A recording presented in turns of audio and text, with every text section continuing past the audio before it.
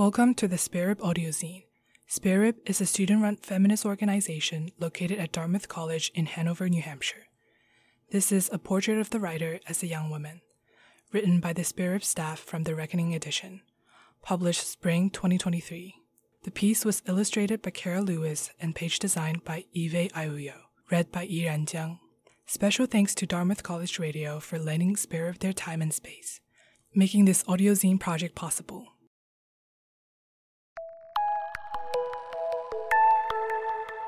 I was around 16. I had a dream.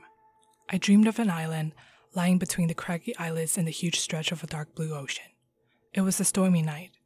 After nightfall, I looked afar and noticed the blurry outline of a lighthouse gleaming a short distance away. I remember I was once at the swimming pool with my family, but the next moment, my location changed. I was standing on the outside rim of the island, ready to jump into the sea. The storm grew in intensity. I swam. I saw the lightning, and thunder was my company. I made use of the very few moments when my head was above the water, trying to catch sight of the flickering light of the lighthouse.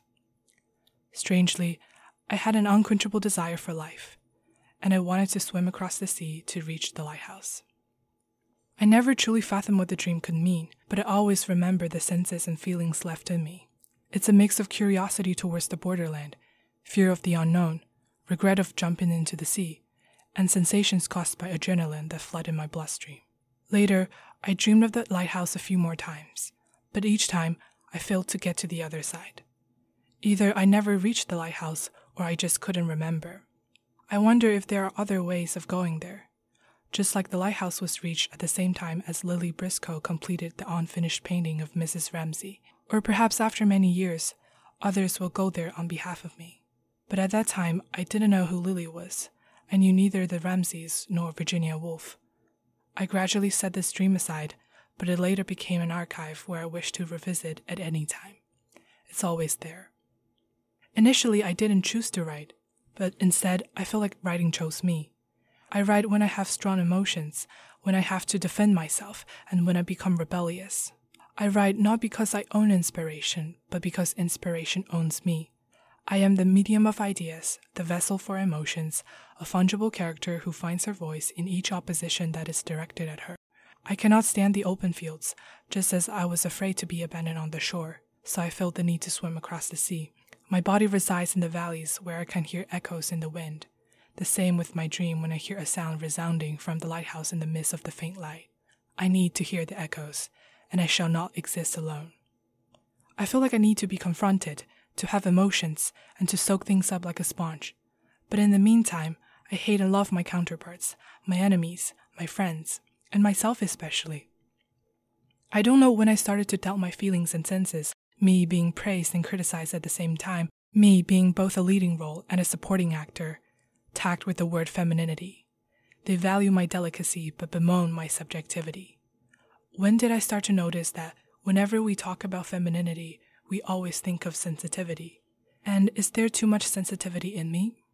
There was a time when I wanted my writing to be more rational, more objective, more distant, as if the image of myself as an author almost faded. My writing was not creative, not reflective, and not even organized. It was neither feminine nor masculine. It was a concoction. It was nothing, maybe. I tried to become neither man nor woman, neither myself nor the others. Like Schrödinger's cat, I was in the superposition state of multiple realities. I forced myself to be shrouded by the gaze of the others. I assume that I'm judged by stereotypes. I want to prove that my writing can be more than just emotions and feelings. I conceive of an imagined enemy. I am just never free. For such a long time, I've restrained myself from resorting to definition. I was afraid of defining things. Definition kills possibilities. If I am in a state of uncertainty, everything can still be constantly shaping me, turning me from a prototype into a finished product, from instability to stability. That is why I start to fear that I will have to settle in a final state of being. I fear the already stable version of myself, not to mention what I will eventually become.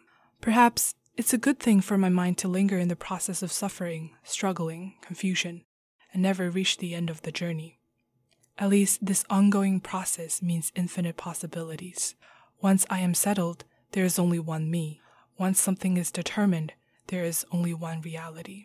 Once writing is defined, the impression of it can be hard to change. So when the notion of feminine writing first came to me, I had mixed feelings. We don't talk about masculine writing, we talk about feminine writing. I appreciate how Clarice Lispector wrote about death, and how Virginia Woolf described the moments of being in which one had an epiphany. But I've seen people mention these wonderful female authors only when they talk about feminine writing. I've seen people always expecting feminist elements in female authors. I understand it is a notion used to combat the writing traditions featuring male writers, a notion to help female writers pick up their pens and write in rooms of their own. I understand why we talk about this notion. I understand the meaning of its existence, but how I wish feminine writing was merely a transitional concept, a concept that is used and only used in our time, when there are still structural challenges for female writers, when we have to yell in order to be heard. How I wish there could be a time when female writers are no longer bound by feminist identities. How I wish there could be a time when we stop talking about feminine writing, feminism, femininity. My mind as a writer descended into warfare and chaos, constantly worrying if I live out the stereotypes inflicted on me and on us, if I am the stereotype per se, if sticking to the stereotypes violates the duty of a female writer, if I should accept my sensitivity, if I should laud my femininity. Hélène Cixous said, "Write yourself, your body must be heard." Yes, I've been trying to write about myself, my desire inside my body, my struggles, my reckoning. It's just that I'm constrained by self-criticism. I cannot be settled for having something to say, for not saying anything, for maintaining balance and for breaking that balance, for having empathy and for not having any. I constantly swayed between each binary, of good and bad, of empathy and apathy, of being and nothingness. Should my writing submit to a certain type of writing, be it feminine or masculine or genderless? Should I look back to my female predecessors when I felt the need to escape, when I feel overshadowed by the canon set before me? And by doing so, I am only consolidating the binary opposition, am I? Trying to define my femininity as opposed to masculinity, to embrace destabilization only because so many things are stabilized, and to be loud only because we have long been silenced. Feminine writing is always defined as what masculine writing tradition is not. Even the act of redefining femininity can fall into this trap. What once was considered masculine is now reassigned to femininity. The world is like a cage of binary. Cixous suggests that feminine writing cannot be defined. I second that. I can be better off without defining a form of writing as feminine. I can be feminine or masculine, neither feminine nor masculine, sensitive or rational, neither sensitive nor rational. I can become myself, or I can become the others. I can become a specific type of person, or a bodiless form in multiverses. I can be the stereotypes. I can also be anti-stereotypical. I can be defined by femininity, or I can also reject femininity. Perhaps trying to fit myself into these categories is like chasing a mirage. I can essentially be undefined. I wish to be undefined. I wish to trouble these socially constructed concepts, accepting all facets of me and negating the binaries. My mind and body shall not be bound by any definitions, nor shall my writing. I cherish my identity as a writer, a female writer, an unorganized writer. But I would also like to be organized, degendered, and undefined. I'd like to be physically spared and mentally occupied. I'd like to fathom out that dream. I'm ready to jump into the sea again. The light increases in luminosity. I catch sight of the flickering light of the lighthouse.